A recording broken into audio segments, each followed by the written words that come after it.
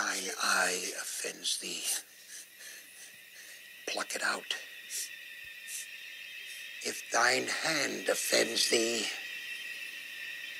then in God's name, cut it off!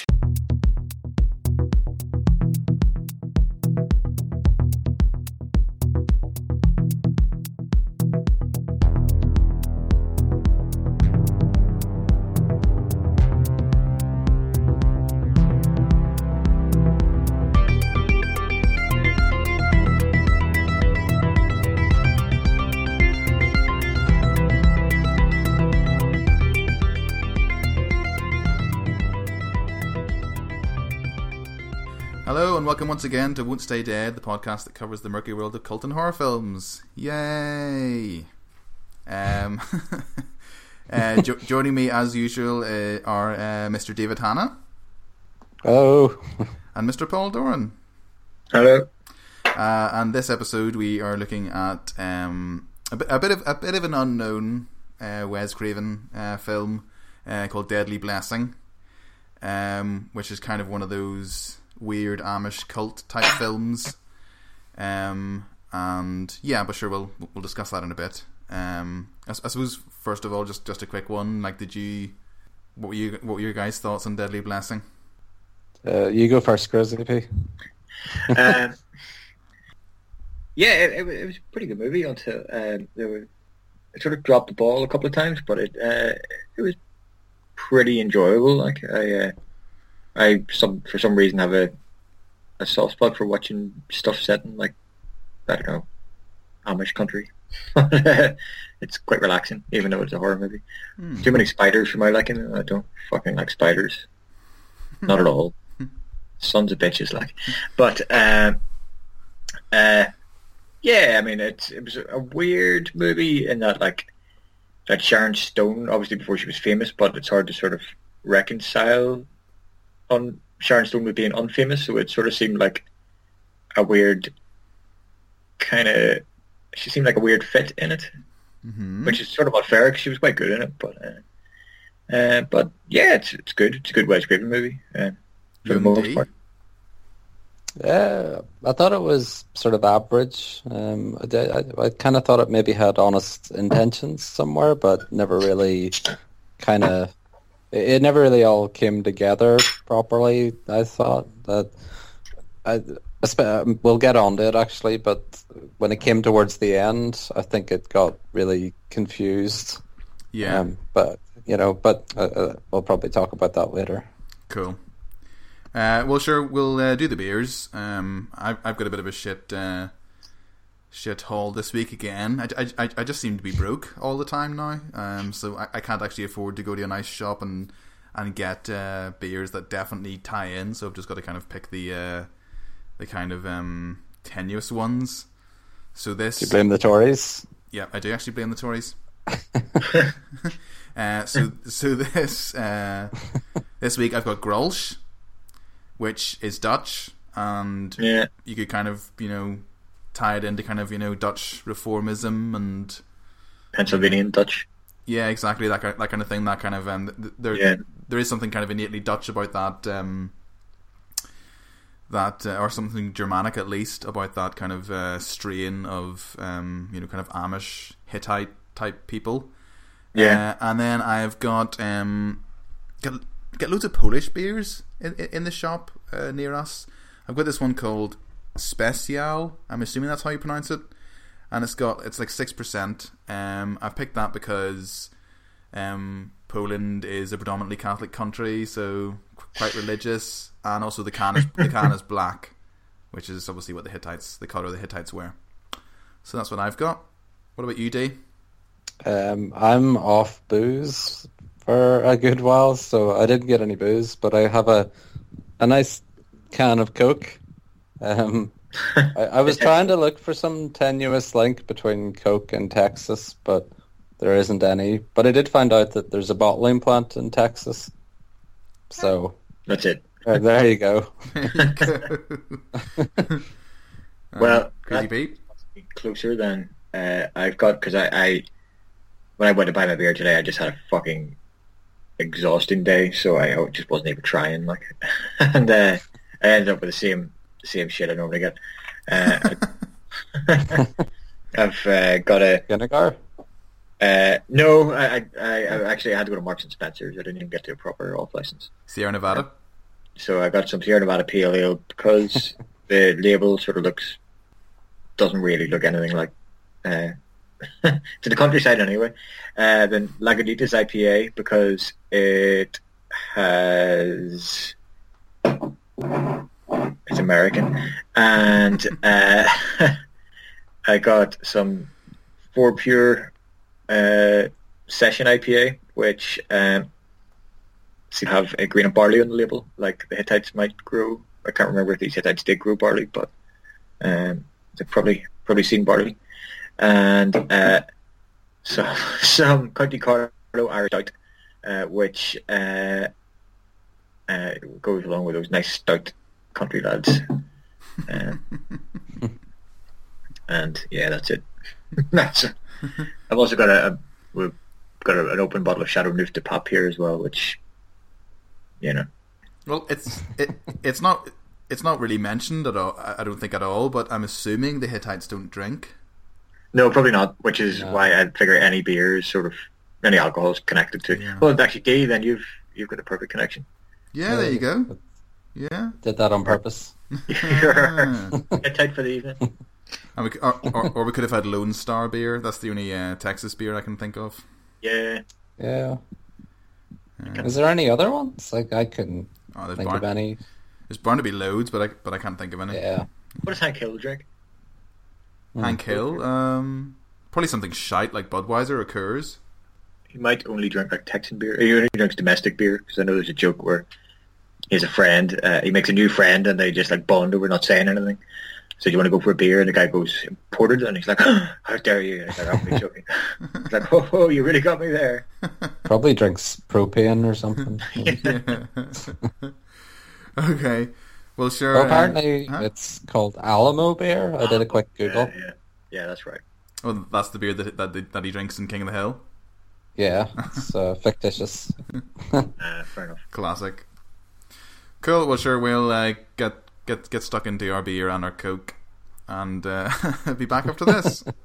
The beast that thou sawest was and is not, and shall ascend out of the bottomless pit, and go into perdition, and they that dwell on the earth shall wonder. Incubus! Hellfire to the incubus! Incubus! Incubus! Hellfire to the incubus! Incubus! Incubus! Incubus! The evil one is among us. The evil one is among us. Incubus! May you be damned in hell. Hellfire to the incubus! You are a stench in the nostrils of God! The devil has you now! Hellfire to the incubus!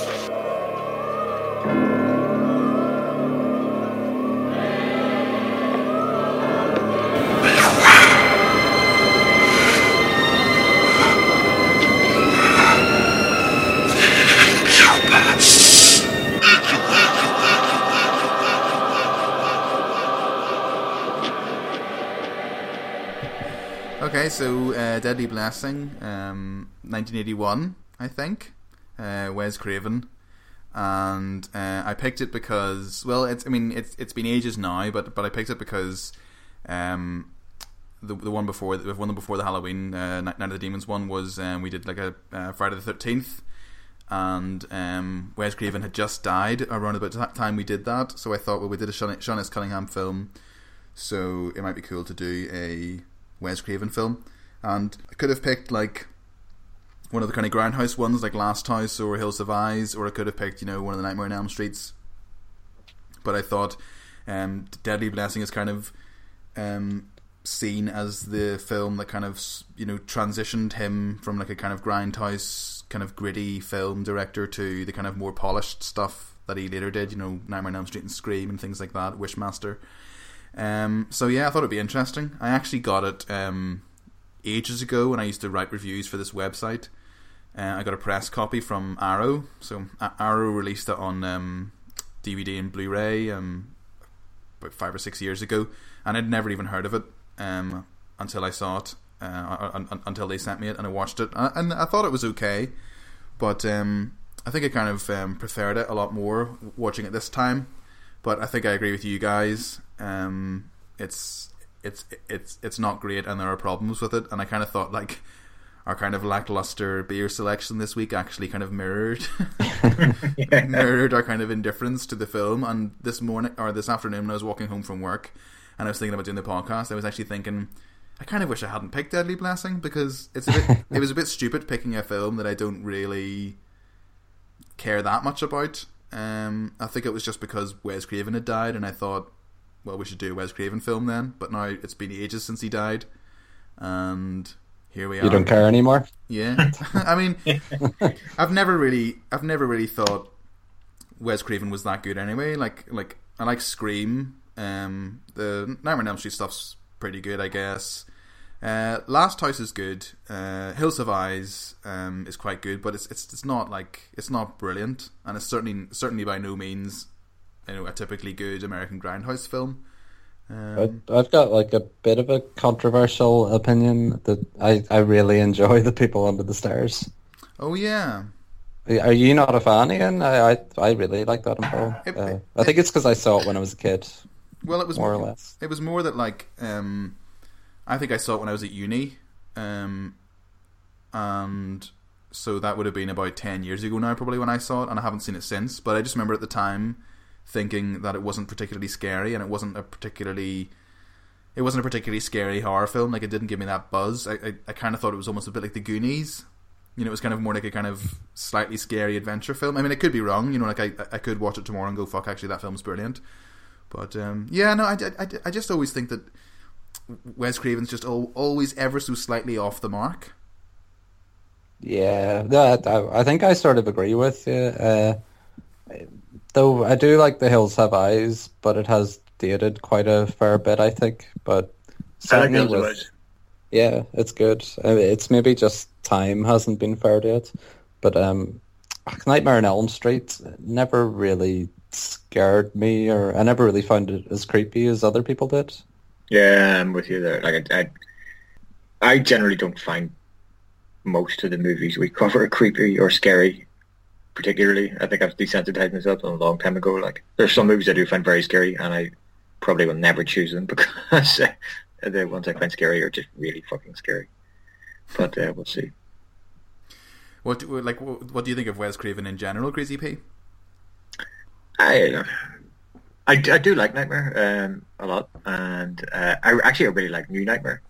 I think it's brilliant. It's really, really well thought out, and it's sort of what that franchise needed. And I like Scream a lot as well. I sort of thought Scream was pretty shit for a long time, and then I saw it again a couple of months ago, and it's actually really good.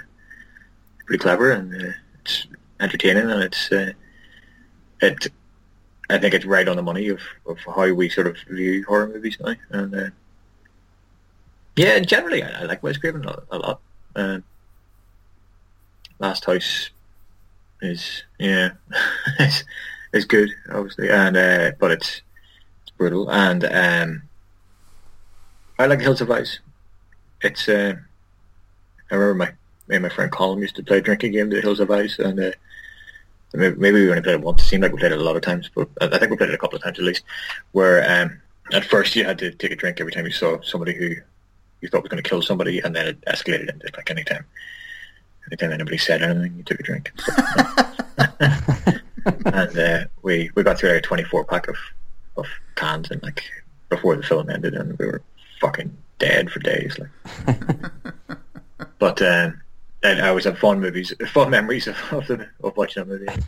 Yeah, I love Scream as well. I think it's brilliant. I remember watching that when I was a kid, and it was like, I think my brother had rented it, and I was actually scared to watch it because it was like the new horror film. It was like, everyone was kind of saying, this is like horror has come back. This is like horror films are good again, because it was kind of around about the time of the slasher revival. You had that, and then stuff like I Know What You Did Last Summer, and like that's right. all of a sudden people started making slasher films again. There was a kind of like a brief spark in the kind of early 90s, early to mid 90s. That's what got me into slasher movies. Yeah, was Jeepers Creepers around then? It was a bit later, I think. It was about 2001, maybe.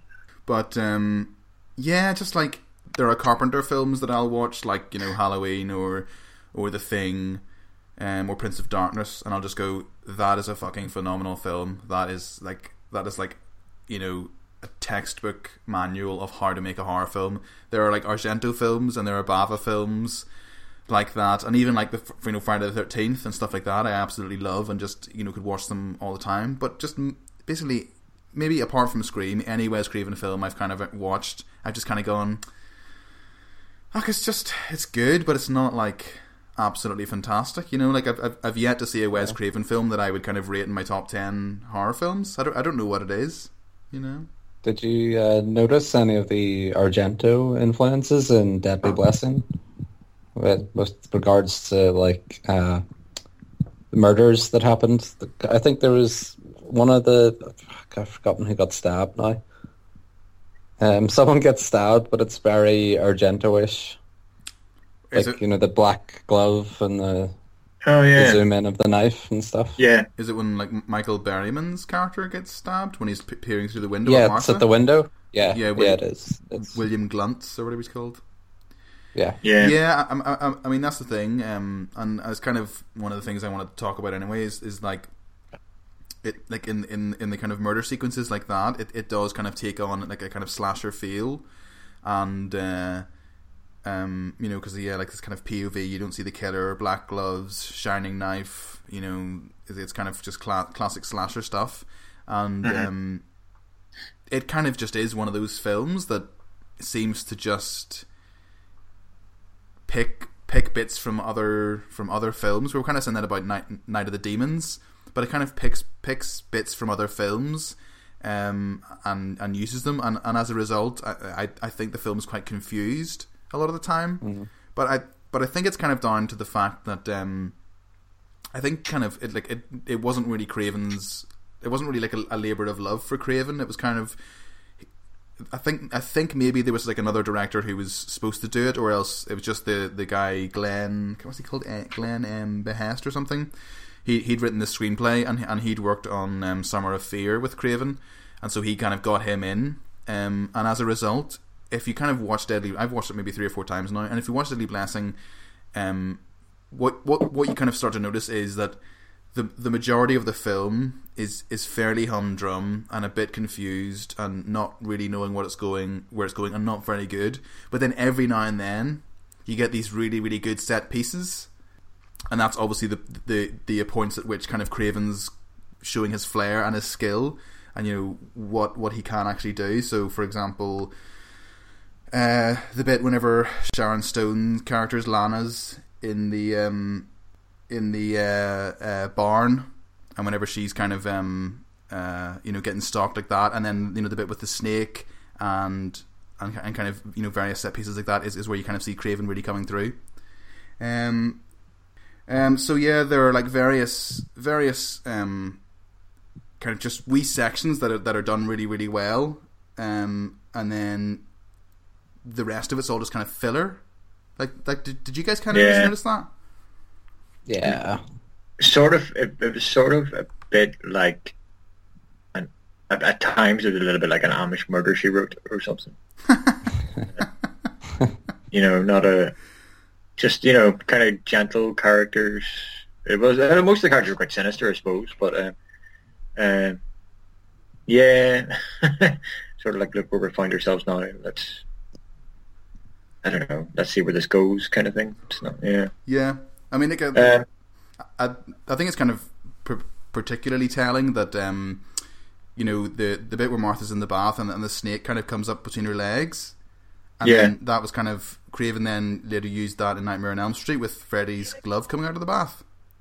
Yeah, and I think that kind of says it all, because it's almost like that was kind of Craven's kind of feel for kind of suspense and you know, his kind of using his imagination. And then he probably after the film thought, you know, that was actually quite a cool scene that I shot. It's a pity it had to go in that film. I may as well keep that for, you know. Yeah, that was pretty cool scene. There was weird, like, classical imagery in that film or that scene, like the Greek masks on the wall and stuff. Oh. And I actually thought I was onto something, and I looked up Agamemnon, who I knew was murdered in the bath, and I thought maybe the masks were like a copy of like Agamemnon's death mask, but I don't think it is. It looks nothing like him. Agamemnon's death mask makes him look like a fucking, I don't know, like a Teletubby or something. But was that the one who was boiled to death? Maybe, I'm not sure. All I know is he was murdered in the bath, but possibly that would be a horrible way to go. He was Agamemnon. He's like a Greek god or something. No, he was king. I can't remember. Was he Trojan king or something? I'm not sure. Let's find out. Our listeners are dying to know.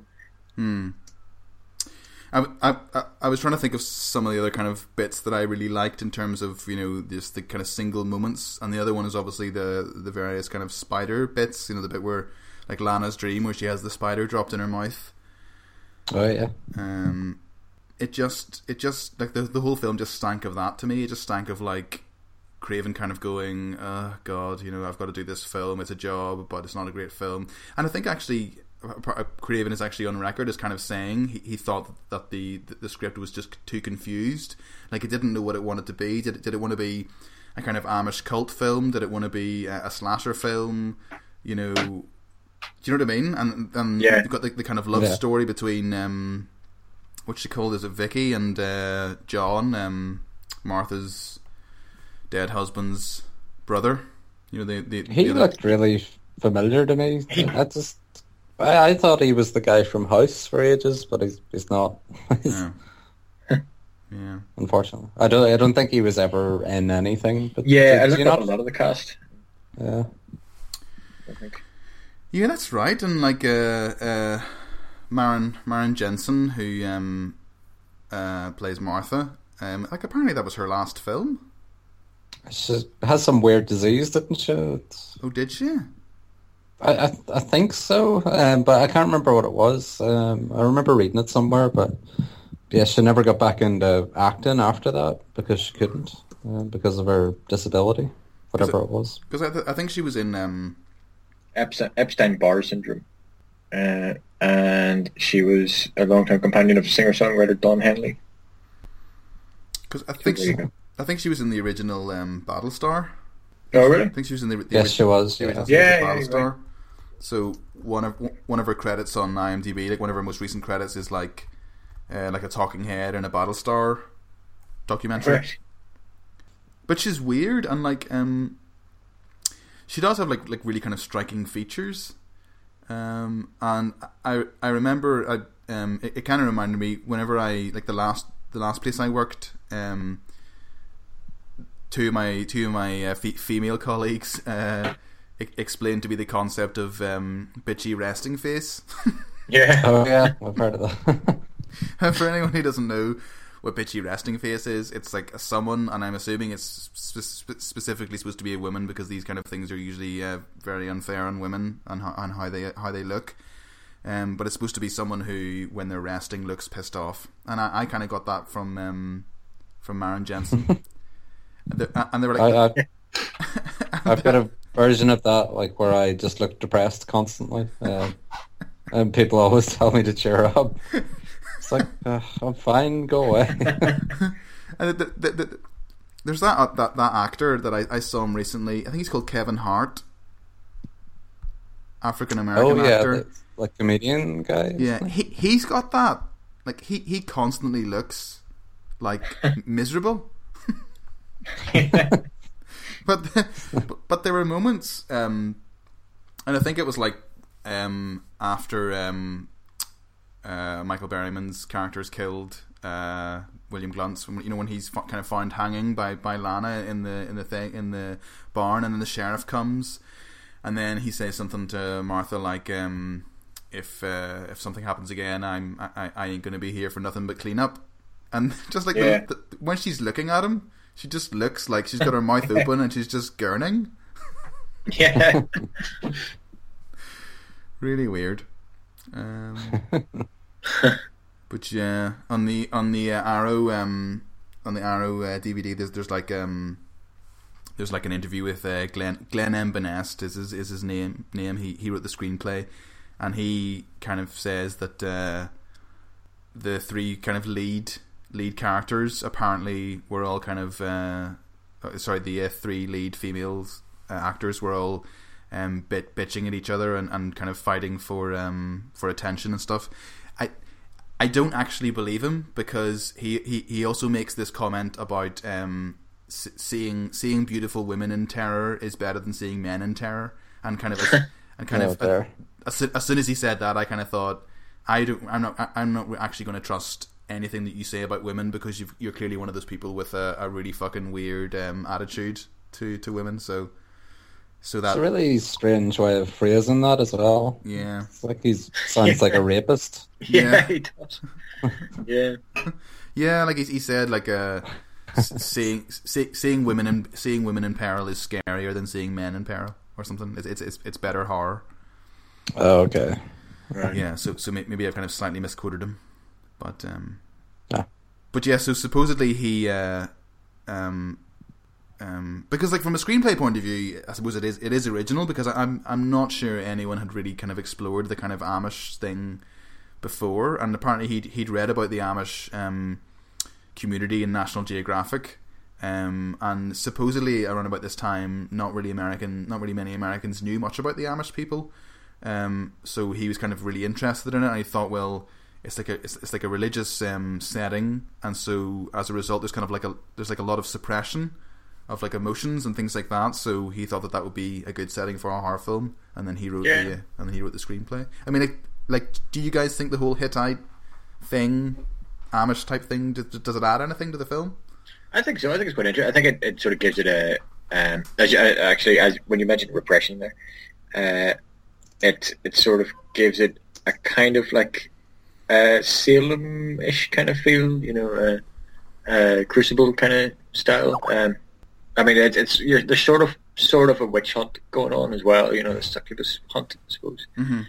Yeah, I think it's kind of interesting. I wonder why Americans didn't really know anything about the Amish. Well, they were right there, they were right on there, in the middle of them all, they were just so boring. That, look at those. These guys don't have any fucking cars. Why? We don't want anything to do with that shit. Yeah, I don't think it really worked. How come? It's hard to relate to it. I usually think most horror works if you can kind of have some, if it means something to you, if you can imagine yourself in that situation, and it's hard to imagine yourself as part of an Amish community. I think usually the best horror is set within something that you have some sort of commonality with. Like, if it is a slasher film, it's usually on a summer camp or something, or in a suburb, that kind of thing. Same with zombie films, like why you're scared of zombies. Everything seems familiar. Yeah, I suppose so. Do you think if it doesn't work as horror though, then it works as drama in that way? Because I mean, a lot of drama is set in sort of unfamiliar circumstances, but it's still effective. But do you think it did work as drama then, or do you think it? So I actually thought at times it did work quite well as a drama. I don't think it's particularly horrific. I thought that they didn't take advantage enough of. Was it Isaiah? You called the main leader? Yeah. Yeah. Of them. I thought he was actually quite good, but they just didn't really use him enough. I thought. Yeah. Completely agree. Sort of left out. Yeah, it was strange. And then I was reading that apparently he got nominated for, was it a Razzie at the time? Which didn't make any sense to me. If anyone should have been nominated for that, it was Sharon Stone. Completely. Well, I mean... Because your guy, big face, bald guy. Michael Berryman? Oh, yeah. Yeah. An innocent man-child. He's always brilliant. He's in Hills of Ice as well, isn't he? That's right. Yeah. Yeah, and something. I think he's in another Craven as well, possibly. But Yeah. I think he's worked with Craven a few times. Yeah. can't beat that. Yeah. It's like that's a prize face. But coming back to the thing about whether or not the Amish thing works, I mean, obviously the kind of counter argument to that day is the fact that you're supposed to associate yourself with the three women and the kind of situation that they're in, because you're kind of like, oh god, who are these guys? What are they going to do next? How far will they take this whole incubus thing? And they kind of go and get themselves a gun, and people are They're like, fuck, they're really taking this really far. they genuinely believe that we're Satan or whatever. Like, what the fuck? Yeah. Why did they think why did they think one of them was going to be Satan? This is one of the things that I don't understand, because there are certain elements of the script that I don't understand, and I'm wondering, is it just because it's confused? But basically, the first thing is that an incubus is supposed to be male. It's like a male demon or whatever. Yeah. And the female is the succubus. Yeah. Yeah. So they keep on calling her the incubus, Martha the incubus, but then at the end, Melissa reveals, I think, that they actually think that Faith is the incubus. Yeah. And that obviously means that they realise that they somehow know that Faith is actually a boy, is actually a man. Yeah. So whenever they're talking about the incubus, because they always talk about the incubus in the third person, I don't think they ever say to Martha, "You are the fucking incubus," by the way. So I'm assuming that part of the reveal is supposed to be, oh, we weren't actually talking about Martha the whole time. We actually knew that Martha was okay, and we were actually talking about Faith. Is that the reveal? Maybe. It's hard to tell if they were actually that intelligent. Yeah. I don't know. Because, yeah. But, I mean, definitely what you were saying about Ernst Borgnine, or Borgnine, he plays Zaya. I thought he was absolutely brilliant. And I kind of thought, like, he kind of does the whole, he's obviously like the kind of patriarchal tyrant, and everyone kind of respects his authority. But it didn't really go anywhere. He just kind of stays at one level the whole way through the film. He doesn't get any more or less angry or threatening. He's just at this one level the whole way through. Like, he plays it well, but the script doesn't give him anything to work with. He doesn't get more angry or less angry, or doesn't change his mind or get more psychopathic or threatening. He just stays at this one level the whole way through the film. Yeah, there's no real sort of arc, is there? He just peters out. I did like the bit where he was in the church when he's scolding the wee kid for breaking in. Yeah. Getting Michael Berryman's character murdered, essentially. Yeah. But he showed like what he was capable of, I think, acting wise. Yeah. Where he's just very, very strict and really committed to his religion, almost to the point where he has to be a cruel, horrible bastard. Yeah. Yeah. I didn't actually really. I mean, I kind of had problems with his logic in that scene, though, because I don't really see how, just because that kid dared him to go, he is in some way responsible. I mean, William Glantz is his own, he could have easily just said, well, I don't care if you dare me, I'm not going to go.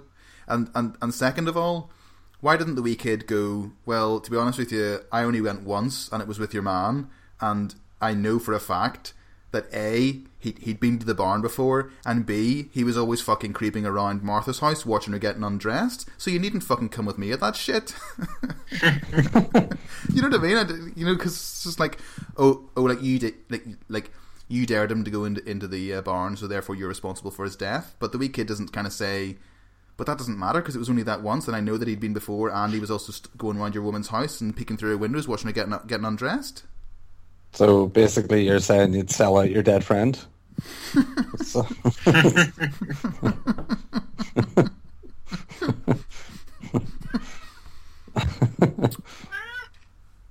And what about the fat kid who kind of sells him out?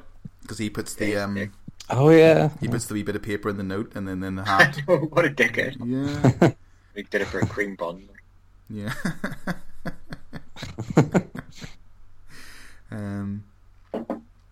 But all, so what did you just make of Sharon Stone's performance? well, apparently, she actually, well, because it was like, I think it was her first major acting job. I think she'd mostly just done modelling work, and apparently she wasn't doing very well, and she was kind of struggling and finding it difficult. And at one point, she actually turned around and shouted at Wes Craven, "Direct me, for God's sakes," or something. And apparently, everyone in the crew was like, "God, actors aren't supposed to do that to directors," and everyone was kind of like, "Oh God," didn't really know what the note to make of it. But apparently, Craven just went over and had a chat with her, and no one else could hear what he was saying to her, and they just had a bit of a chat, and then everything was fine. Stick a fucking spider in your mouth. I'll direct you.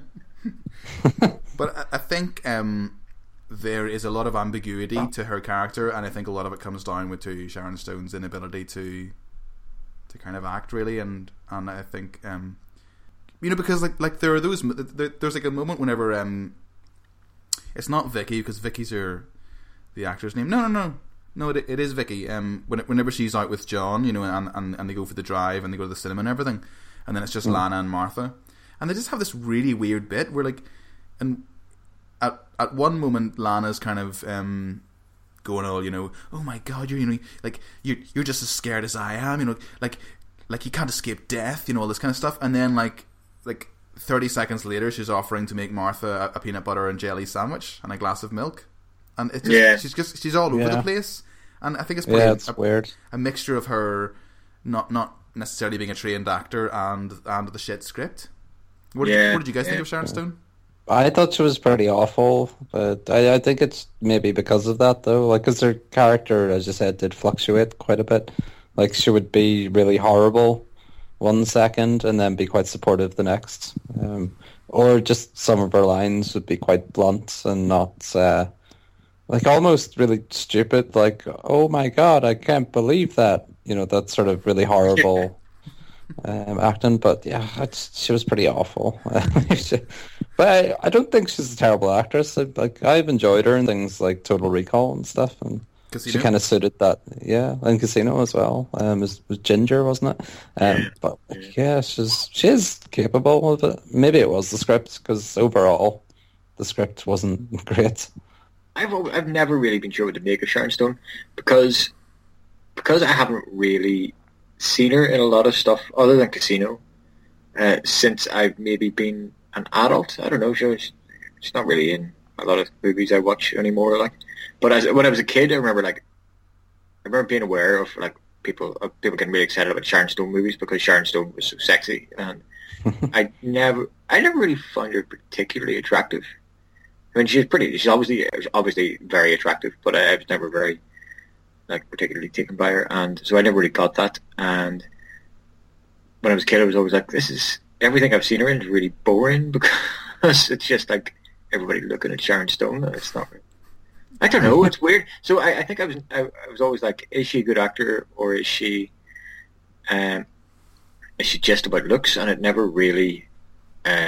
It's never really able to decide, and now it's sort of spoiled Sharon Stone for me. So now I don't know. I didn't particularly enjoy her performance in this. I couldn't really get into it. I couldn't really forget that I was just watching Sharon Stone. Yeah. I think it's quite telling that, in sort of recent times, she hasn't been in anything big. I don't think she's been able to sustain a career in big films. I'm struggling to think. I looked up her IMDb, and the last big thing that she was in was ages ago. Was she in that film where there are a load of scientists go to the bottom of the sea to Sphere? Sphere, yeah. Yeah. Yes. Dustin Hoffman. Yeah. Yeah. Or snakes. There's some more snakes in that one as well. Samuel L. Jackson, I think, is in that too. Yeah. I sometimes is he in Deep Blue Sea as well. Yeah. I sort of get those two confused because they're both set at sea. And Deep. Deep Blue Sea is the shark film. Yeah, that's right. Actually, I was the same, Paul. When I was a kid, I never got the whole Sharon Stone thing. Like, I never understood why she was supposed to be this amazing, kind of, I don't know, as you say, kind of like a really hot actress kind of thing. Yeah, and I never really got it because there is actually a line in Scream, which is kind of a nice tie-in. When one of the characters, Randy, I think it is, says, Randy's the horror buff, isn't he? Anyway, one of the killers, whenever the killers are revealed, one of them says something like, "Your mom was no Sharon Stone," to Neve Campbell's character. And I think that was the first time I kind of realised that Sharon Stone was supposed to be this amazing, beautiful actress. But I have to say, and I don't want to kind of focus too much on a female actor's looks, because that's but I actually think in Deadly Blessing she's absolutely stunning. I actually think she kind of steals the show, and I think if she'd put in a good performance, she would have completely stolen the show. No? Yeah, I mean, you're right. It's never really, but I think performance wise, never really takes off. Like, yeah. Well, what about? I think any actor steals the show. It's got to be Ernest Borgnine, isn't it? Like, he's the only sort of one that you really remember his roles. Yeah. Like, it's completely or what he does. Yeah. In fact, I actually remember that the first time I watched it, I think I actually tudded whenever Michael Berryman's character died. Because that's another thing that's another kind of waste. Like you've got Michael Berryman. He's like such a presence in any film. Yeah, he is. Put him in a Sharon, like a blonde wig. yeah. You could have done that role. And it's just like he gets killed off within like the first 20 minutes or something, and you're just like, no, why is he getting killed off? He was brilliant in Hills Have Eyes. He is the Hills Have Eyes. Why? Incidentally, what do you think? What do you think is the last movie we discussed here that actually had really, really good acting in it? Would it have been The Devils? I think maybe The Devils. That's what I was gonna. That was a while ago. Yeah, that's the only one I could think of. Well, I mean, Oliver Reed. Like, let's just watch the fucking Devils again. Like, let's another Devil. Realistically, The Devils is the only kind of proper good film that we've watched. It's the only really acclaimed film we've reviewed, isn't it? Let's talk about The Devils. Let's just drop this Deadly Blessing shit. Oh yeah, speaking of The Devils, actually, I watched Lair of the White Worm during the week. Which one? I've seen a really terrible version. Oh, it's the Ken Russell one with Hugh Grant and Peter Capaldi. Well, was it good? I've seen that one. I have seen it. Yeah, that's why I watched it. Was it any good? It's brilliant. Actually, it's all right. It's all right. It's not as bad as it. But it's not good. It's not brilliant. I thought it was brilliant. I really, really enjoyed it. I thought it was absolutely amazing. I think I maybe didn't see the beginning of it, but I don't think the beginning would have saved it for me. The lady who plays the kind of the White Worm character, she is unbelievable. She's absolutely brilliant. And like whenever she's actually kind of trying to be a steak, obviously still in human form, but she's kind of trying to have kind of reptilian qualities. She's absolutely brilliant. I loved it. I was completely absorbed by it. I thought Peter Capaldi was brilliant. Hugh Grant was brilliant. Yeah, I just thought it was class. And then like anytime the White Worm attacks people, it does this crazy, like it's all weird colours and stuff. And it has like it's almost a bit like The Devils, because one of the scenes it has like loads of Roman soldiers raping loads of nuns. I'm actually getting this confused with another film. I'm getting confused with like a film made about 2 years ago, and it was on like a Sci-Fi Channel, and I think it might have been another version of Lair of the White Worm or something. I don't know, but I have seen this. I know, I'm thinking of like Doctor Who era Peter Capaldi, but obviously this is like made in, I don't know, like early 80s, like really young, isn't he? Yeah. And yeah, no, I do remember that. That is a really fucking weird movie. It's absolutely good. brilliant. I was And completely absorbed by it.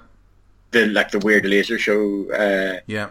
effects and stuff. Like it's like, I don't know, like one of those like weird game shows for kids, like where they like adventure game shows. It's Nightmare or something. It is actually a bit like Nightmare. Yeah. But it's just Yeah, it's just complete Ken Russell.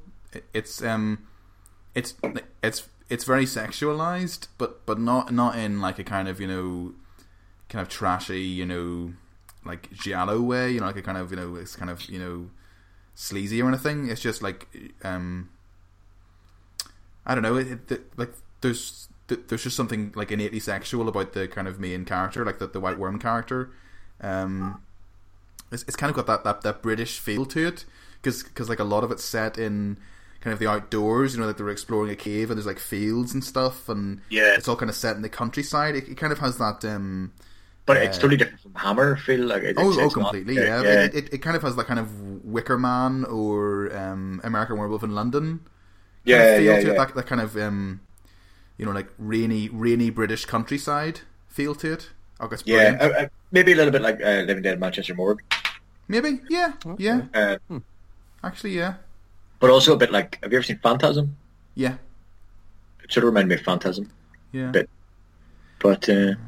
So it's worth checking out then. Definitely. Yeah, I mean, it's Ken Russell, so you mentioned it on like our third podcast. I think it was the Tourist Trap episode. When we were talking about films that we'd seen recently, and one of the films you were talking about was Lair of the White Worm, Crazy P.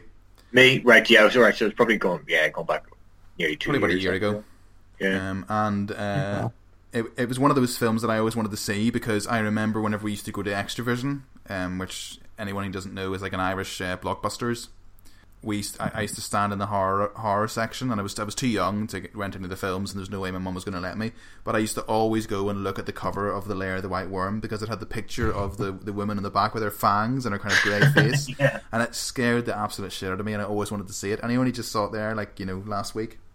As you were talking about it, it sort of brought it back to me, but I don't know what the hell I was thinking of. I was thinking really cheap thing I saw recently, like about 6 months ago. I should have picked that rather than Deadly Blessing. Suppose we should drag the old horse and cart back round to Deadly Blessing again. Yeah, why were we talking about that? Why were we talking? Because Because you got bored. wanted to talk about the devils instead. Oh yeah, that's right. That's right. Devils. But I mean, well, okay. So, like I was mentioning, it kind of has the Lair of the White Worm has that kind of pastoral England feel to it, and that's definitely one of the strengths of Deadly Blessing. I think is the scenery. I mean, it's gorgeous, and it's obviously Yeah, it is. it must have been filmed in the summer, because, like, what wouldn't you give to live somewhere like that? I mean, it's absolutely beautiful, isn't it? It is lovely. Yeah, it would be quite nice. I mean, I think I'm maybe being unfair in this movie. I did quite enjoy this movie, but I didn't really find a lot of talking points in it. You know, it's kind of a straightforward. It's pretty sure. I think we've covered this story so many times in other movies. You know, I the think twist. like, someone described it as made for TV, and it Yeah. kind of suits that description. You know, Yeah. it's sort of one of those films.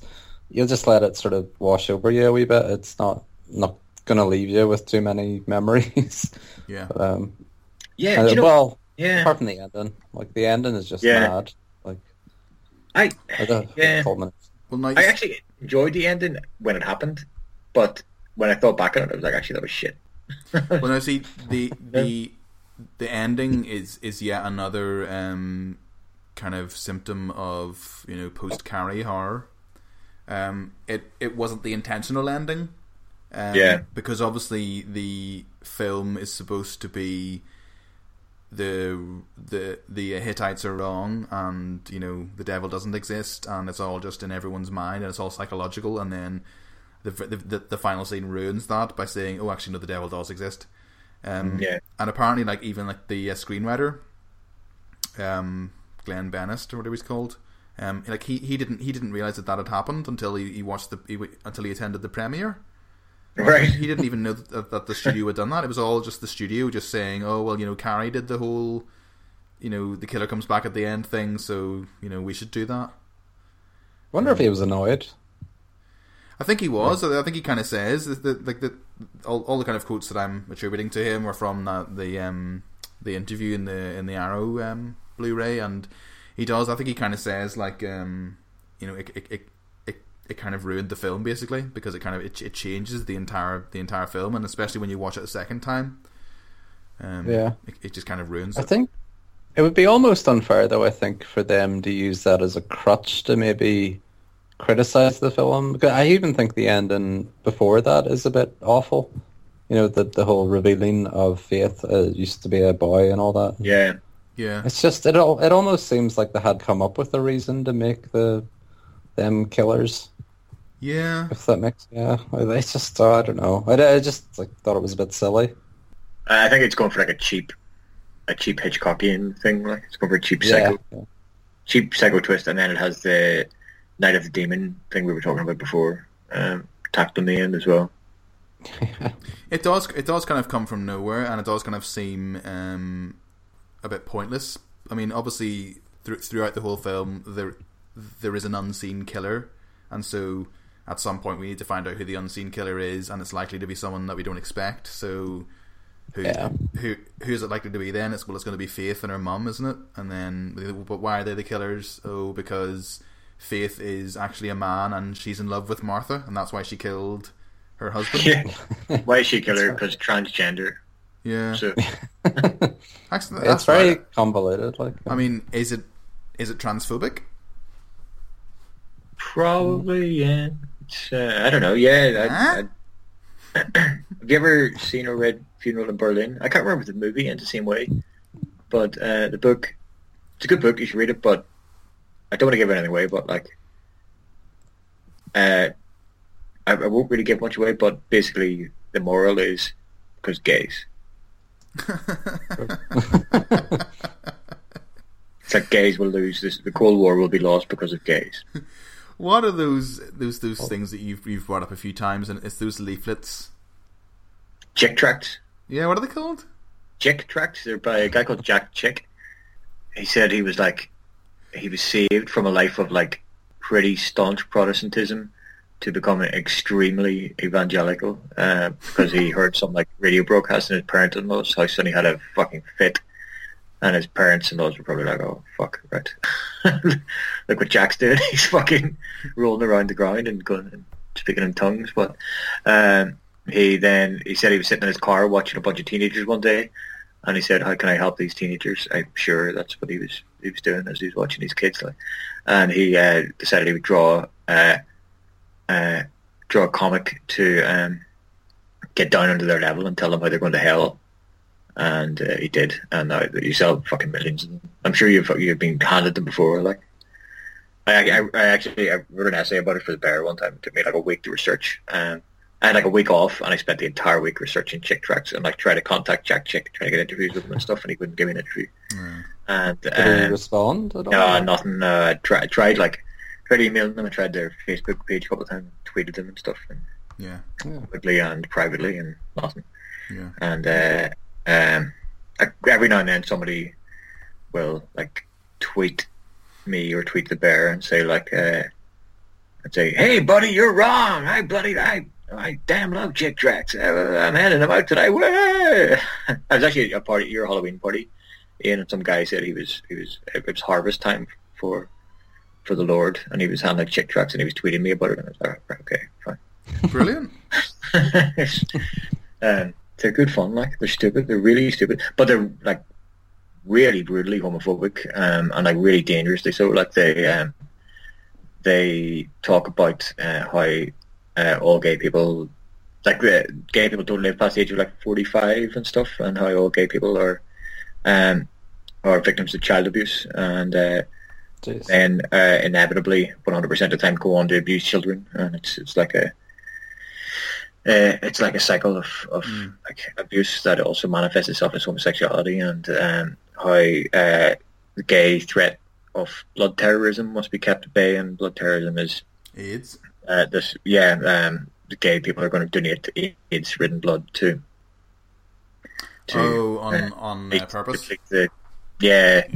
I think actually to ransom hold the whole population to ransom to have money diverted to gay causes, which are never really specifies. I assume like a drag show or something. yeah. Well, that's another thing about the. But that's another thing about the film is like it doesn't really kind of like it doesn't really do anything like that. It doesn't really have them be particularly evangelical about anything. They just kind of constantly go on about the incubus. I mean, we kind of hear them a few times. Like the thing that they complain about the most is machinery and like electrical equipment. They don't ever talk about drinking. They don't ever talk about sex. They don't ever talk about homosexuality. They just talk about sin, the incubus, and how machinery's bad. Although there is one bit whenever William dies, and they won't let them take him away for an autopsy to determine the cause of death. Yeah, he says like I won't let you put my knives on my boy. But I was wondering does he have the right to do that? Does someone have the right to say you're not allowed to autopsy him? He's my son, or does the government just go no, fuck you? There's kind of there's like due process. I don't know. That's a good question. I'd imagine if there was suspicious circumstances, the state would supersede, the family's wishes. Like this is in the public interest to know if someone's been murdered. But I don't know the law. Maybe it's different for different states as well. Maybe. I think maybe as well when you're saying like they don't become particularly evangelical about stuff. I think though a lot of the time when people are like showing how evangelical they are, it's in the face of diversity or opposition to their beliefs. So obviously these guys are in their own world and their own like surrounded by their own people and their own beliefs, so they don't really have anything to prove, so they don't really have anything to show off, so they don't really need to evangelize, Yeah. So it only really comes out when they're taken out of that and out of that context, or they're attacking somebody, Yeah. I mean, there's a good line that Isaiah says during that bit, and he says like, your laws can't crush the incubus, ours can. Yeah. That's a good line. All right, Isaiah. yeah, whatever. How's that working out for you? So it's like it's not really fair to compare them to Amish people, though. Is it? I don't think Amish people are that fire and brimstone. No, as far as I'm aware. Hittites make the Amish look like swingers, apparently. Yeah, as the line was. Because oh, sorry. No, I was just going to say that like I was wondering whether or not Amish people watching the film would be horrendously offended. Not that they would ever watch the film. Not that they would. We'll never know. Yeah, I think that's the thing, isn't it? They don't really see evil, technology as evil in itself. They just see it as a way of removing yourself from the burden of labour. Yeah. But as some people would see it as, they don't see it as a burden, I don't think. Or maybe they do, but one that's given to them by God. But yeah, exactly. Like it's not that whole thing, because Evie ate the apple. Wasn't that one of the things? Like, women suffer pain in childbirth, and men and people have to toil the fields to grow stuff because there's weeds and stuff. So maybe they kind of see it like by inventing machinery, you're kind of bypassing God's will. Yeah. Well, I don't really understand it though. Like, why don't they act as like horses and rather than get like a big carts? Yeah. What? Surely, like a cart is some form of technology. Yeah, I suppose so. Like a hammer is technology. Where does it end? Yeah, well, I mean, like a shoe is technology, isn't it? Yeah. I just don't. Where did they draw the line? Well, they can't draw a line, can they? Because it's technology as well. And needle and thread is technology. Ian had almost converted me to Amishism, and you've just taught me how. But so we were talking about the bit after. It's after William gets murdered, and I've got a nice clip of that, and it's a good time to take a break. All right. Cool. He said he ain't gonna let me touch him. He never harmed no one. He was touched. You didn't have to hurt him. Mr. Glantz, you don't think I killed William? Mr. Glantz, there's no use making accusations till we have an autopsy. Or I'll not let you put your knives on my boy. He's suffered enough. Sheriff, this is our affair. We will bury William. You want me to find who did that or not? We already know who did this. Who? The incubus. Your laws cannot crush the incubus. Ours can. Take him home, Matthew.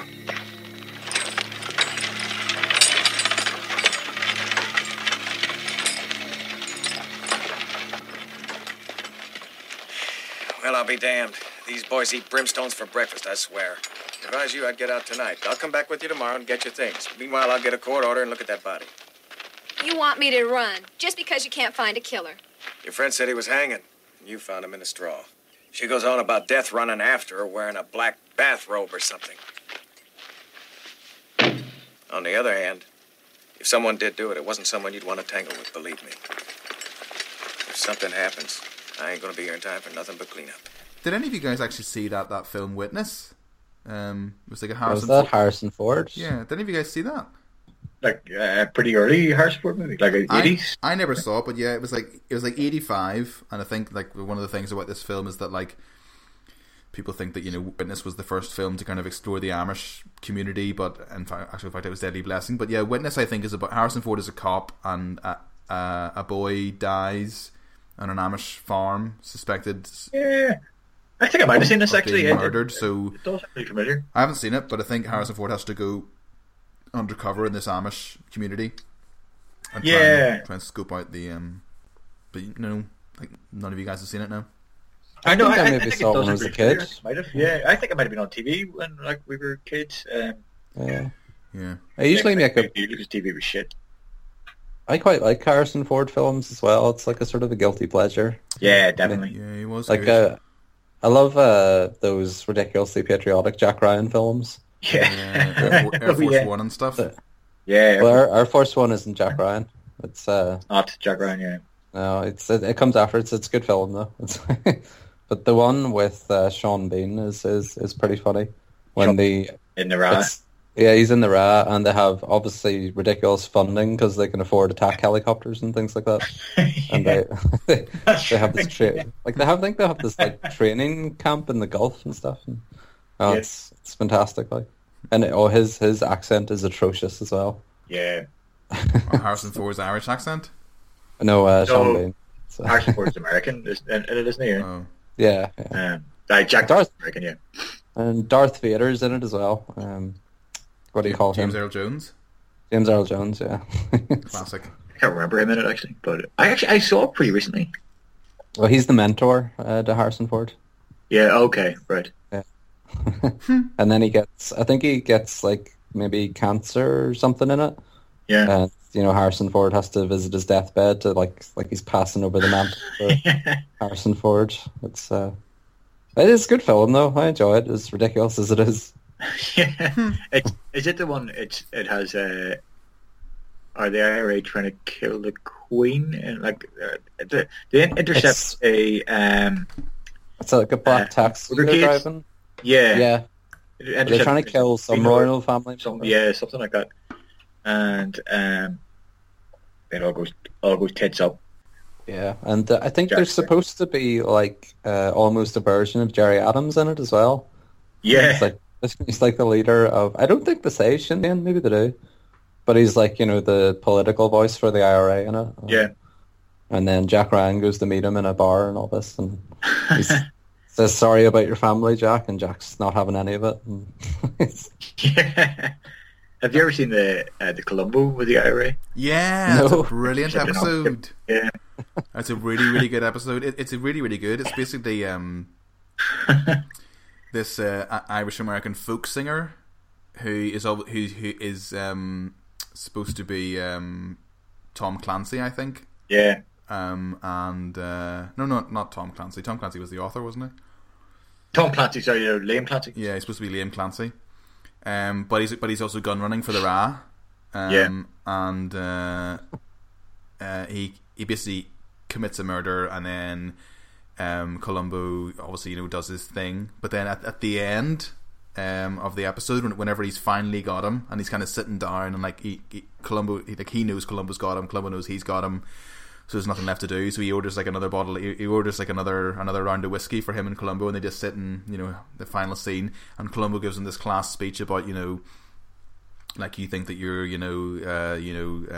helping the cause and romanticizing all this stuff, but like because of you, innocent people are going to be dying tonight on the streets of Belfast. And I remember seeing that and going, Jesus Christ, that was America in the 1980s, and they had that kind of insight, you know. Yeah, it's brilliant. It's a brilliant episode. It is. I suppose similar to, well, it's not really similar, but I was just like, when all the, just for anybody who's listening, like we were talking about the Paris thing a while ago, but I started watching Star Trek clips on the back of the Paris attacks. I was going to bring, I think I was maybe going to bring up the same thing you're about to bring up, actually. Oh, it's the censored one? Yeah, At least it was censored in the UK anyway. Yeah. Just for the talk about the Irish reunification of 2024. Yeah, so, that's right, yeah. So apparently it's going to happen in Star Trek in, this is 2015, isn't it? So 9 years. 9 years? Yeah. There you go. 9 years until freedom, lads. I had a screening of that in the black box one time, and me and Dom O'Neill and Connor, actually, the guys who were with us for Friday, we all got pretty drunk, and in the afternoon we went down to the screening, and we're really excited. But we got to the black box, and there was a big queue outside, and we were like, "Fuck!" There's a huge queue, and ran to the end of the queue, and we're like, "Fuck! Is this the queue for Star Trek?" And everybody was like, "No, this is." There's something really cool. It was like for lamb chop or something. We were like, "Oh okay. Shit, we've really embarrassed ourselves." We turned out to be total fucking nerds here. Yeah, there's never a queue for Star Trek. There's never a queue for Star Trek. They were like, "Nah, Star Trek, you can go on in. They're like, the guest is here." But yeah, back to DB. Oh yeah, I meant to bring up something actually when you had mentioned faith. Yeah, like you know the way you were saying possibly the subject of like maybe it was a reference to anti-transgender issues. So like there is a sort of a parallel in real life, isn't there? I guess you remember the Raymer twins? You've heard of them, Ian? From Winnipeg, like it was back in the 60s. That's right. Yeah. Like yes, it's like they were both born male, and I think there was like an issue with their genitalia. So they were both brought into hospital, and one of them... Have you heard of these guys, Paul? No, I don't think so. No. But they were both brought into hospital, and they were going to circumcise them, essentially. But they tried this new technique that involved lasers, and obviously any technique that involved lasers always sounds like it's going to go wrong, and of course it did.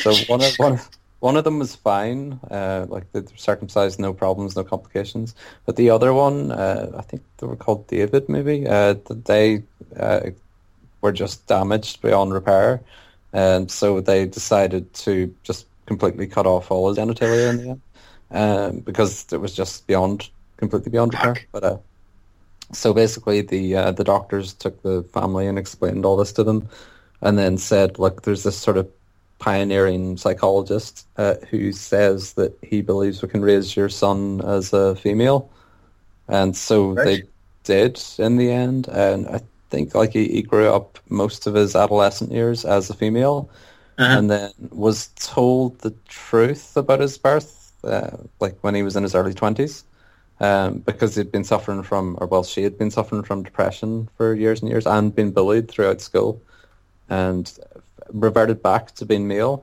in the end. I think was able to have some sort of reconstructive surgery too, and had a family and everything.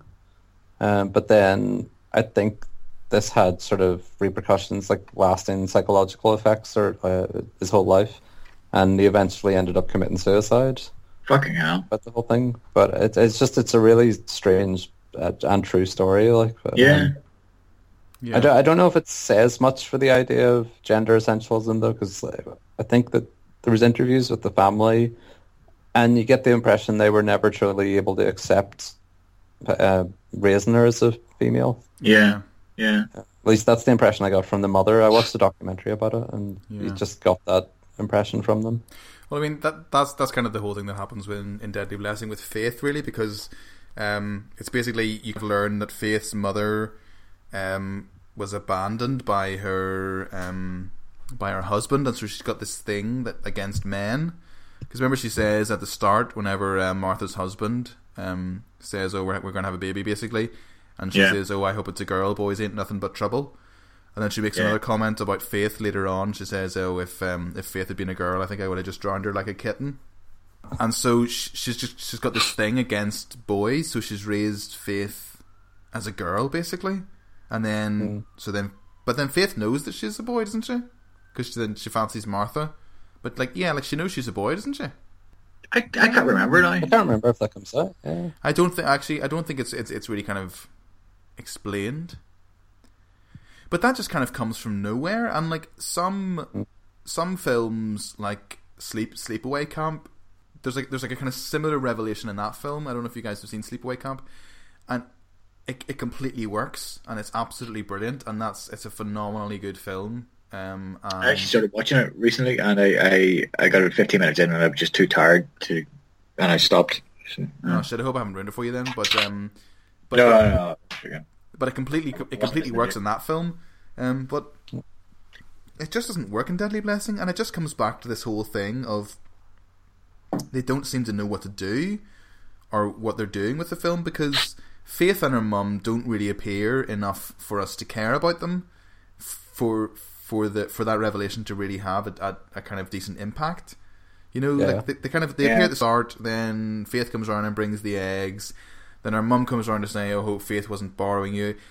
It's almost like they're just thinking of reasons for Faith and her mum to keep visiting Martha so that they can keep them within the consciousness of the audience, rather than actually giving them a decent role within the storyline. They're just kind of saying, "Oh yeah, do you remember these characters? Just keep those characters in the back of your mind, because you know because eventually there's going to be a big massive twist." You know what I mean? And then we get this whole thing at the end, and you know, like, that doesn't even really go anywhere. It's just like, you know, then all of a sudden, Faith's mum says something really tenuous, like Martha can't live because now she knows her secrets, so they start chasing her around with a shotgun. It's just not believable. It's just it's so confused, and it's not really. What do you?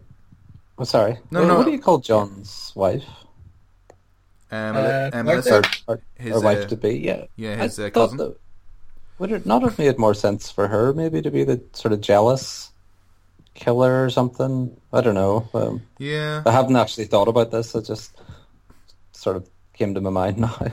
Well, that's obviously, I think where it's potentially trying to lead you down the garden path. I think it's trying to do that. I think you're kind of supposed to think, oh god, it's obviously her, because, you know, she kind of runs away when they're in the store looking at wedding dresses because realizes John's looking at Vicky, and I think that's kind of what it's supposed to do, you know, in that kind of slasher way where, you know, they have the person who should obviously be the killer, but, you know, in the end it's like, you know, someone's boyfriend or something. You know, it's not the person it's not the creepy weirdo hanging around the high school. It's the you know. But I think that the Faith thing just kind of sums up what's wrong with the film, and I think it is worth kind of reiterating that, like, it is a problem that Craven, I think, said, you know, that the film is just kind of doesn't really know what to do, and is a bit confused, really, I think. Yeah. Does he have that? Like, it's been so long now since I've seen Nightmare on Elm Street and, like, The Hills Have Eyes. Do problems like that ever arise in those films? Like, it feels a bit jumbled at times. I don't remember them being jumbled. Not as far as I can remember, and I don't think so. I mean, if you think about, like, Last House, I mean, Last House does kind of it is almost like two films, because you have the first half where the girls meet the psycho guys, you know, get the whole sexual humiliation, rape, and then they get murdered, but then the second half of the film is the parents finding out and taking their revenge, and so there's kind of a lot going on in that film, but it works, you know, because it's Craven's vision, and he kind of knows what he's doing. So it's basically just, you reckon it was because he was tacked on as director? I think so, and I think it just wasn't necessarily a very good script. I don't think they really knew what to do. It's almost like your man kind of thought, the whole Amish thing would be a good thing for a horror film, but it wasn't really sure exactly how to execute it. You know, should it be a supernatural good versus evil thing? Should it just be a straight up slasher? Should it be like a religious kind of cult sacrifice type thing? But it just ends up being none of those. Yeah. I mean, yeah, it's a shame. Tellingly, it didn't even attract the attention of like the DPP in the kind of video nasty era, because it was actually released as a kind of pre-cert video nasty before the Video Recordings Act. So it had been given like an X certificate for theatrical release in 1981, but then it also appeared, you know, before certification for videos came in. So it was like on the shelves around the time of the Video Nasty thing happened, and then in 1986, after the Video Recordings Act came in, it got like a release with the certification. But I think it's telling, really, that you know, The Hills Have Eyes and Last House on the Left were, you know, hounded by the DPP, but that this wasn't. Yeah. It's like almost like no one really cared about it. No one gave a shit. So. Yeah. I'm just looking through other Wes Craven movies here. Has anybody ever seen Paris Je t'aime? No. Yes, I have. But I can't remember his... Because it's like loads of different directors, isn't it? Oh, is it? Right, okay. Fair enough. Yeah, it's one of those ones that's like loads of little short films all about Paris. Okay. Fair enough. Yeah. Oh, actually, I own this movie. I bought this movie a while back, but I still haven't watched it yet. I didn't really... Yeah, okay. Yeah, no, okay. That's fine. That makes more sense. The Coen Brothers, that's good. This Music of the Heart... Story of school teachers struggling to teach violin to inner city Harlem kids. That's not a Wes Craven movie that I've ever heard of. Meryl Streep's in it. But has anybody ever seen The Serpent and the Rainbow? Is what I wanted to. No. An anthropologist goes to Haiti after hearing rumors about drug use by black. Oh, that's like the zombie film. It's like a zombie film, isn't it? Yeah, I've always wanted to see that. It's written by this guy Wade Davis, who's like a really serious anthropologist. I've read some of his books, and he's really good. He's written a book about Everest that won the Samuel Johnson Prize, about like the first expedition to Everest, and he's written a couple of books on the Amazon. And the books on the Amazon are amazing. They're really, really interesting. I think we might have discussed them on Cannibal Holocaust. But I saw his name attached to that one day, and I was like, what the fuck? This can't be the same guy. Like, but it is. And I'd actually really like to see it. Yeah. I've always wanted to see that, especially because when I was going through my kind of zombie phase in my early 20s. I always meant to track that down and watch it, but never got around to it. I'm sort of just going through his IMDb here. He really took the piss out of Freddy Krueger. He did, just loads of stuff. I was watching a thing the other day. It was on YouTube. And someone had recorded. It was basically in the States. There was like a Freddy hotline, and it was like you basically rung up on this basically whole elaborate thing to keep you on the phone. But essentially, what it was like a quiz, like a true or false quiz about the Freddy Krueger series, and there was like every day the person with the highest score at the end of the day would win $250. But spent $250 probably on the fucking phone call. Like the amount of money they got. They really did take. There was different series and like, you know, so many different films. Yeah, like it was just he properly did rip the arse out of it, didn't he? Do you remember phone quizzes? I remember them being a thing. I don't really remember doing any, but like no, I never did. There would be things where you'd phone up and like you had to have a touch-tone phone and you had to like. Oh yeah. I remember there was one on ITV, wasn't there, in the mornings where you could play this computer game. Yeah, the jumping troll thing. Like, has anybody seen the remake actually of The Hills Have Eyes? Yeah. I went to see that in the cinema. Maybe I'm wrong, but I have a memory of thinking it wasn't too bad. No, it was all right. No, it's fine. Yeah, it's as far as I remember, it's a pretty straightforward remake. Like, it's not. Yeah, it's just a lot more brutal, though, isn't it? Yeah, it is. It's more. Yeah, just sort of updated for more nihilistic audiences, I guess. Yeah. It's fine. Way more. It is, I think, and it's pretty enjoyable. Like, I think I always remember DU saying that they kind of make more of the whole reason behind why the mutants are like that?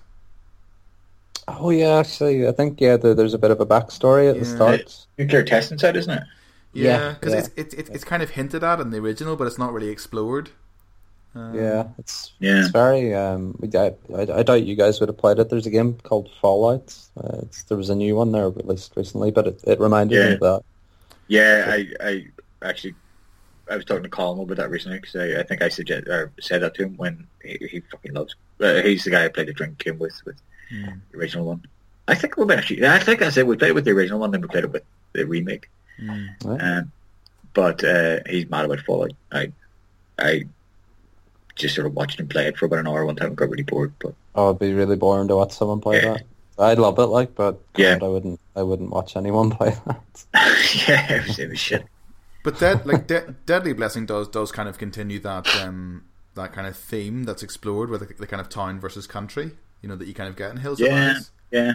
And you do kind of get it in Last House a bit, because it's the kind of two girls from the city who they're going to some concert and end up trying to score some grass and end up and yes, we get a lot of like Wrong Turn and and also Chainsaw. Texas Chainsaw, and also the kind of like dreamlike quality of Deadly Blessing, where like obviously there's like Lana's dreams, but then also like you never really know what's real and what's not, what's people's imaginations. It's a bit like it's a bit like Nightmare on Elm Street.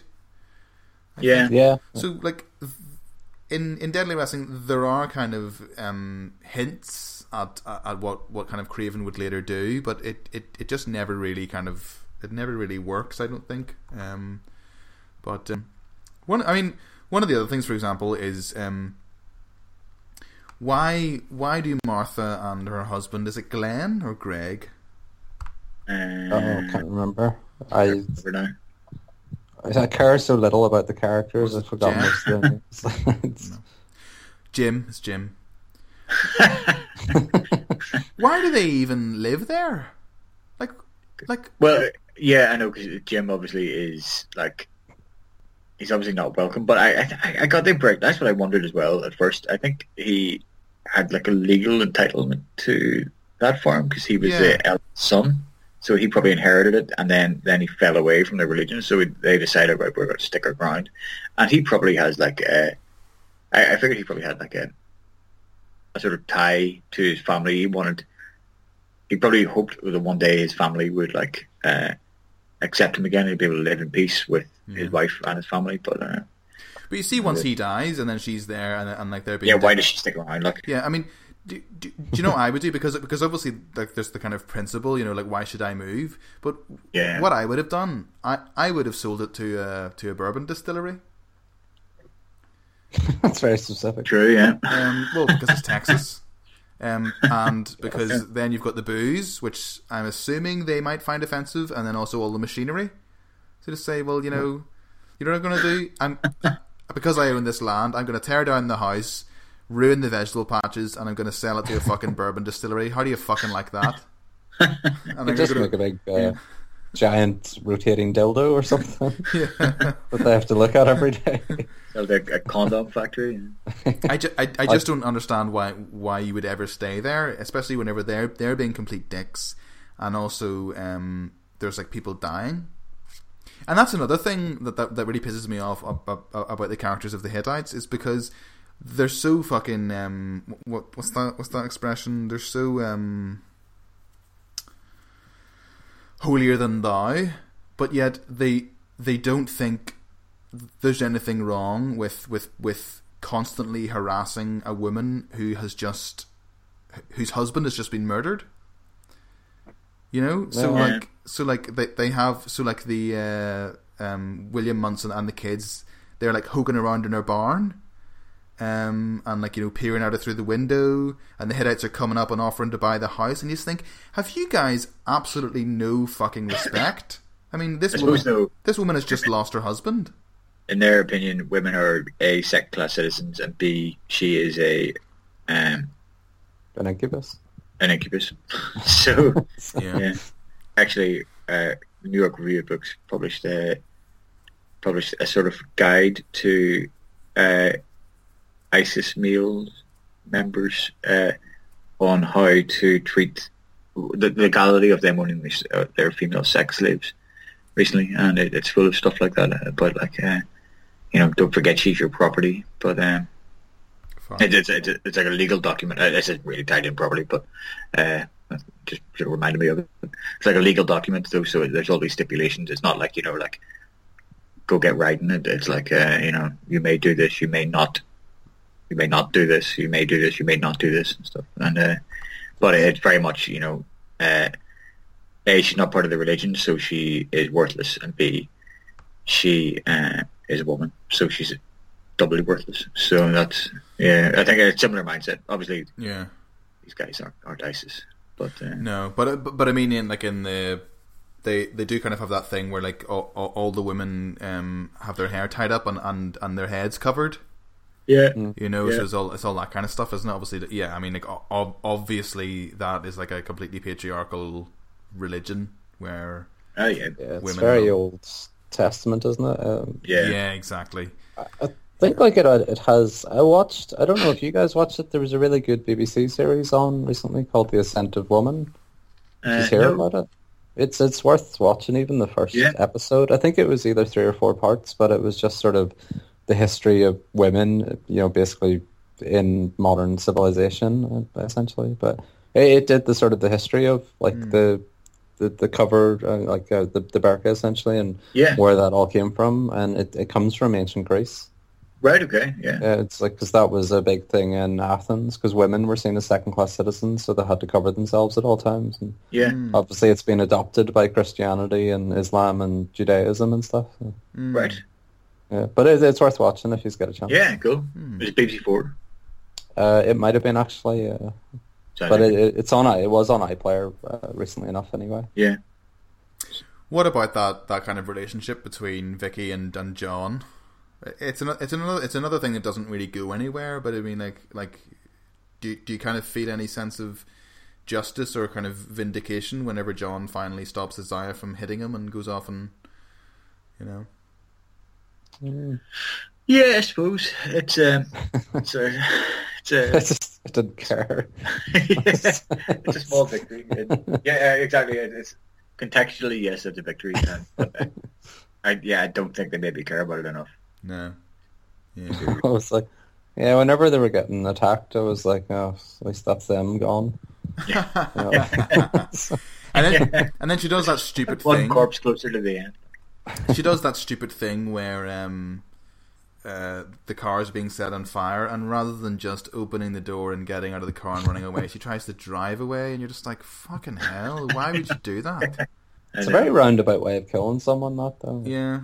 They're all roundabout ways of killing someone. Like the snake in the bath is pretty roundabout. Like that's true. It's a pretty Bond villain kind of thing to do. Like yeah. I set up some circumstances that may end in somebody being hurt. But not necessarily death.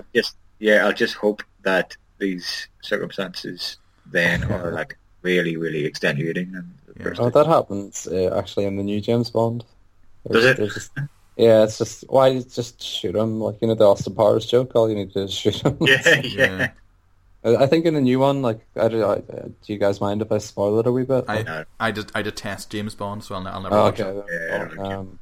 He has him strapped. The bad guy has him strapped to this like bed, and there's this sort of system that has these 2 drills that come around that are going to drill into the side of his head. Cool. It's like, well, you could just shoot him, like. And of course, James Bond has an exploding watch. Of course, he does. It saves the day. Fucking watch does everything. I can't believe that they're still doing that kind of thing in James Bond. I thought it was kind of beyond parody now, to the extent that they avoided situations like that where it's like, I'm going to leave you tied to this thing with this thing that will kill you in about 45 minutes whenever the thing eventually actually happens, and I'm going to leave now and give you 45 minutes time to rather than just shooting him. I can't believe they still do that. What do you call the Victorian artist?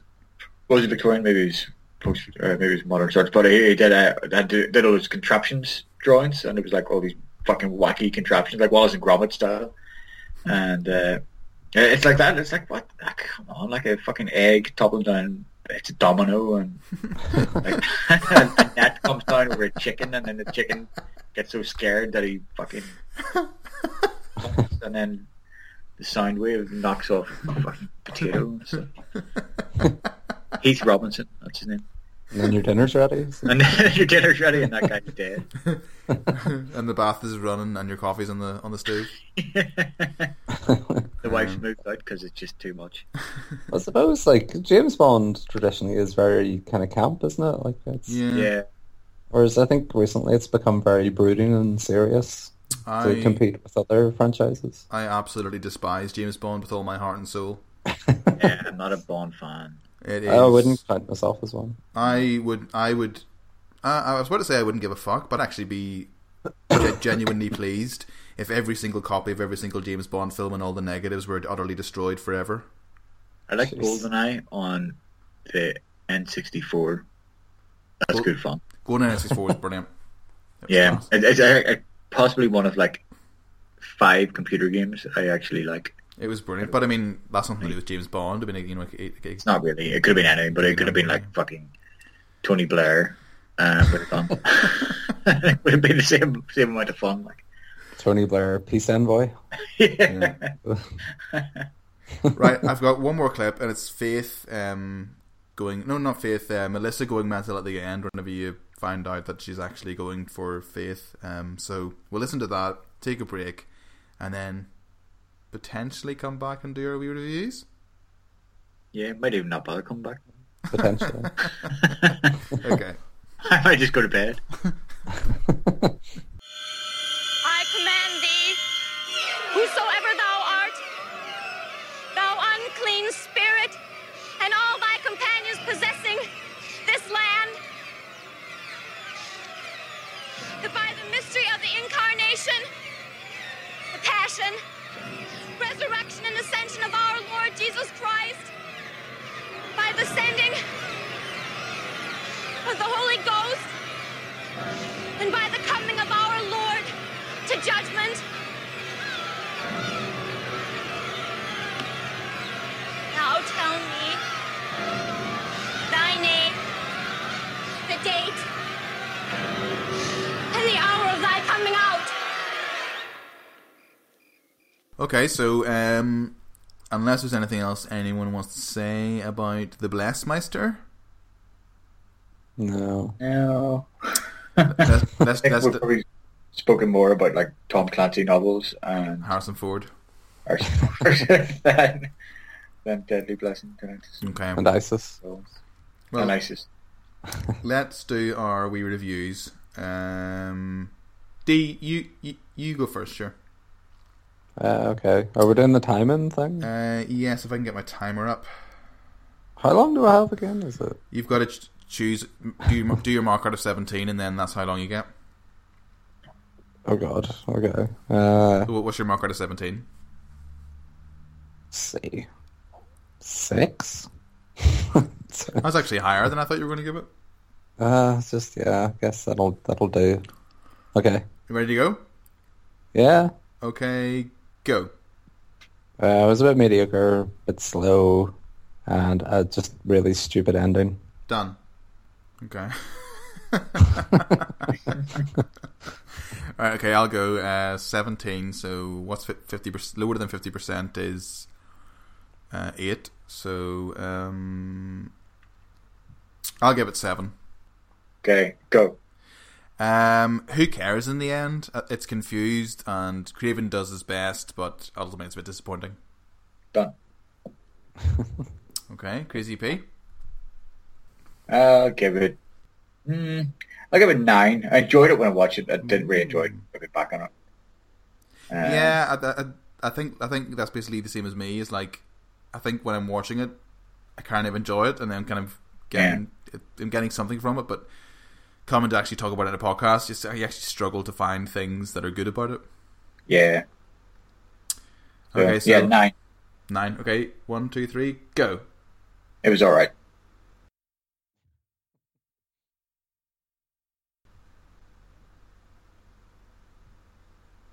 Done. It was alright. It is just alright, isn't it?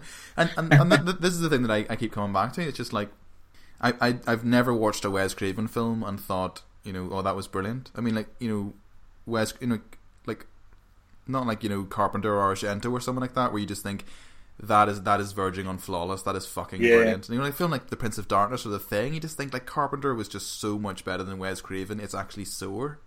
There's not many people can hold a candle to Carpenter, though. That's true. But even like the kind of other, you know, American grindhouse films and kind of slasher films and things that were around up at the time as Craven's good films, like Last House and Hills of Eyes, like, you know, Texas Chainsaw, or even something like Don't Go in the House, you know, stuff like that. Don't Go in the House was actually it was surprisingly good. You know, it just it was. Yeah. If you were on walking down 42nd Street in New York in the late 70s or kind of mid 80s, and you were wanting to see something, you know, all the brilliant films that were out and that were being shown around that time,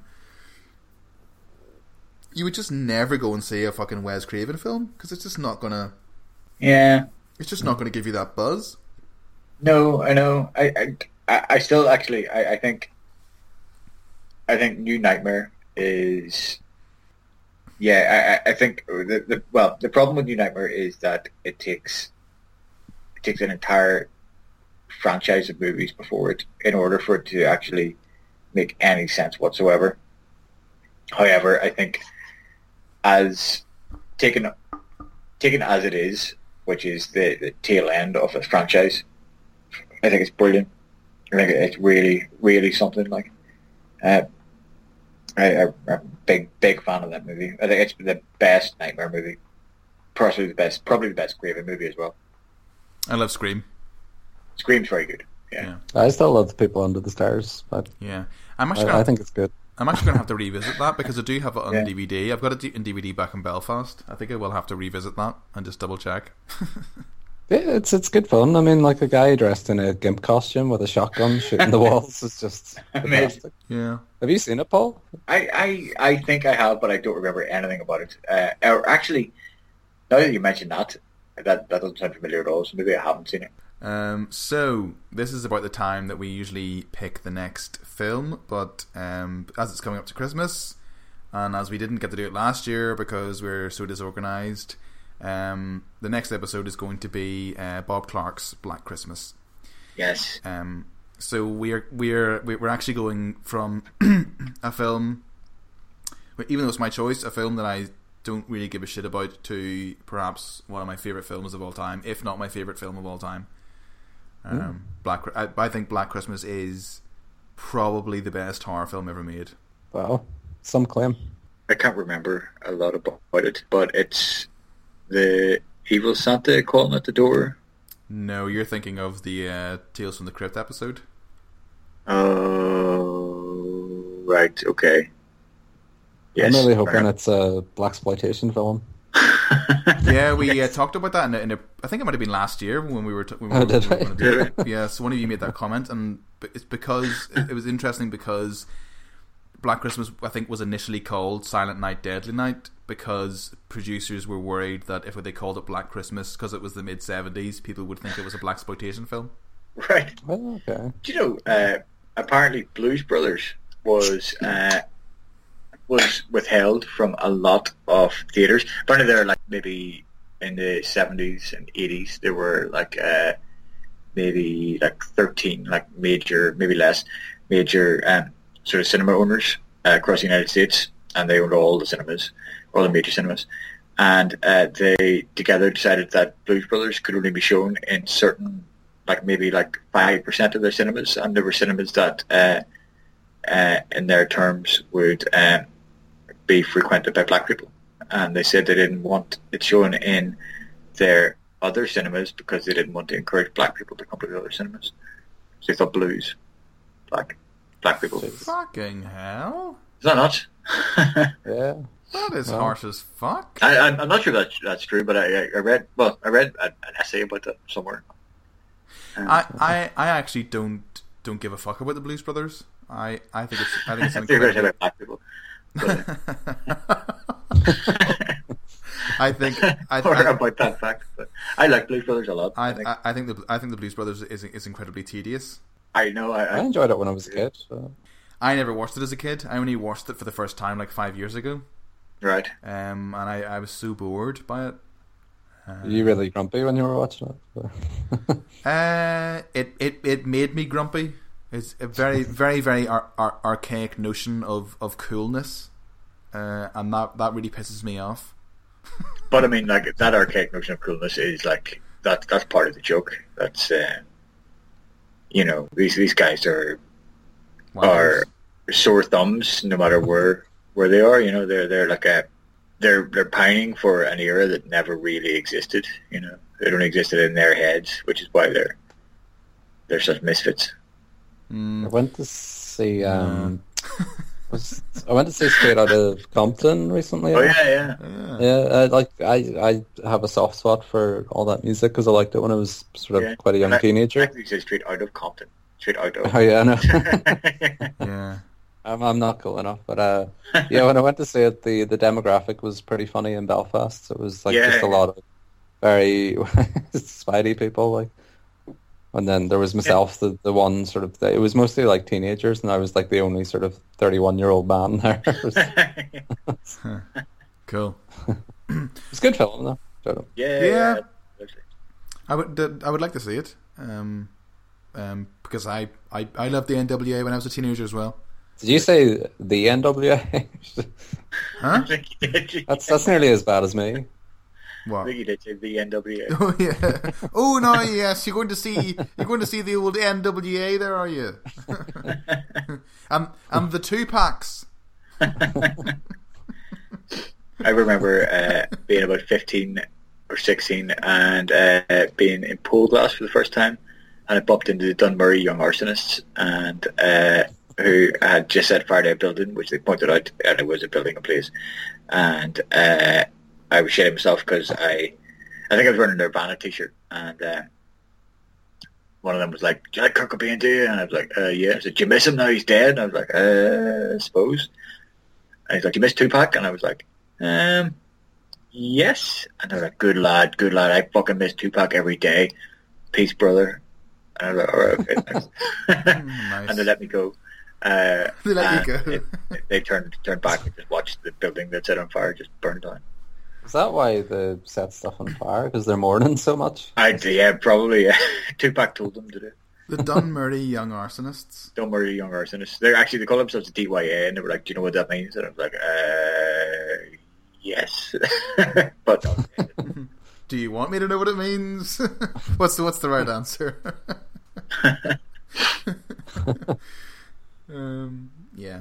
Well, yeah. So I guess the next time we meet, it'll be approaching Christmas, and we will be talking about one of the best slasher films ever made. Yep. And a Canadian film, nonetheless. Let's drink some Moosehead and eat some... Have you ever had maple syrup cookies? No, but they sound amazing. Fucking amazing. Cool. They're absolutely unbelievable. I have a Canadian colleague who brought us back about 10 packets of them, and they were gone in like 5 minutes. They're fucking unbelievable. Maple syrup's amazing in general. It is, yeah. I might just pour maple syrup into my beer next time. I'm gonna get would that work? No, I don't know. I'm gonna get a bottle of sherry so it can be like Mrs. Mac and drink it.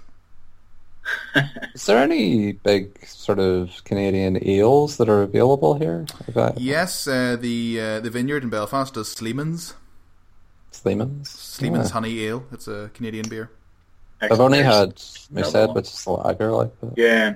Moosehead's nice, but there's another Canadian ale. John Keith's. Or no, sorry, not John Keats. Alexander Keats. Is it Alexander Keats? Yeah, I was thinking of John Keats, the English poet. No, it's Alexander Keats. Right. And then there's Molson Canadian. Is their big kind of lager? Molson, but there's something. Anyway, we'll get it. We'll see you all this coming fall with some Canadian ales. God knows where that was going. We edited that out, I think like Deadly Blessing has sucked all the energy out of you, Paul. Jesus Christ. That and your teething son. Yeah. And your crazy day. I suppose like the worst thing about your day so far is you've had to talk about Deadly Blessing. Yeah. The listeners have missed it, but my day's been fucking nuts. And just take my word for it. Well, Yeah. Deadly Blessing apparently has a 20% score on Rotten Tomatoes, so that's perhaps a good place to leave the episode. I think that's unfair, but okay. I was surprised at that. I thought there was enough kind of Wes Craven love, at least, to kind of bring it up a bit more. But yeah, I think though once people get to the point where they have to actually review it, then as we have found out, it's a bastard to review. Like, yeah. Okay, that's it for another episode, I guess. So I guess we'll all do our wee sign offs. So, Jesus be with you all. And Dee, do you want to do your wee sign off? Do I have one? Bye, I guess. Okay, and we'll see you next time for Black Christmas.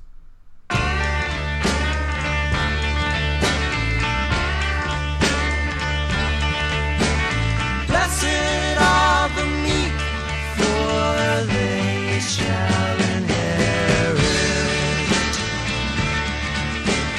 Blessed is the Lamb whose blood flows.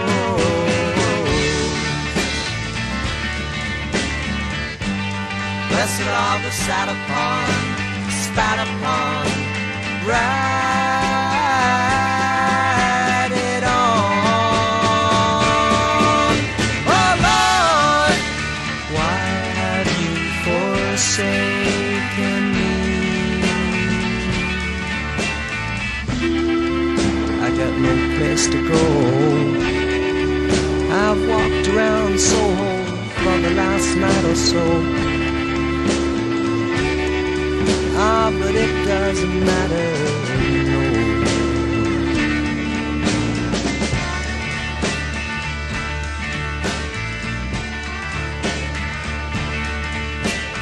Blessed is the land and the kingdom.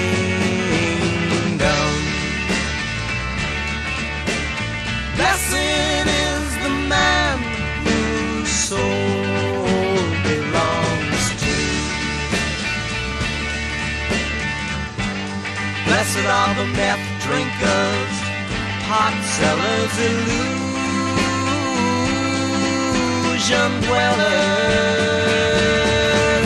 Oh Lord, why have you forsaken me?